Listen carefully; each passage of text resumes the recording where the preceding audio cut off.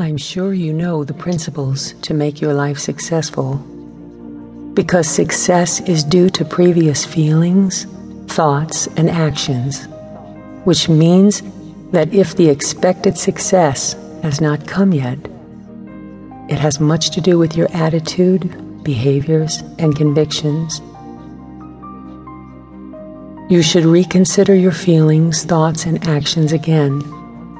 It doesn't mean that it is a failure when you haven't reached yet or missed your targeted goals.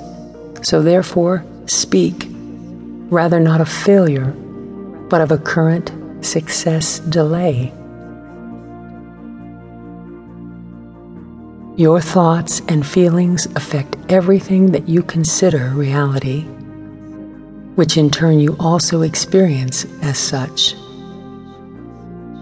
The way you feel determines how you think, how you act, how you live your life, and if it sounds better to you, you can word it this way: how you think determines how you feel, how you act, and how you live your life.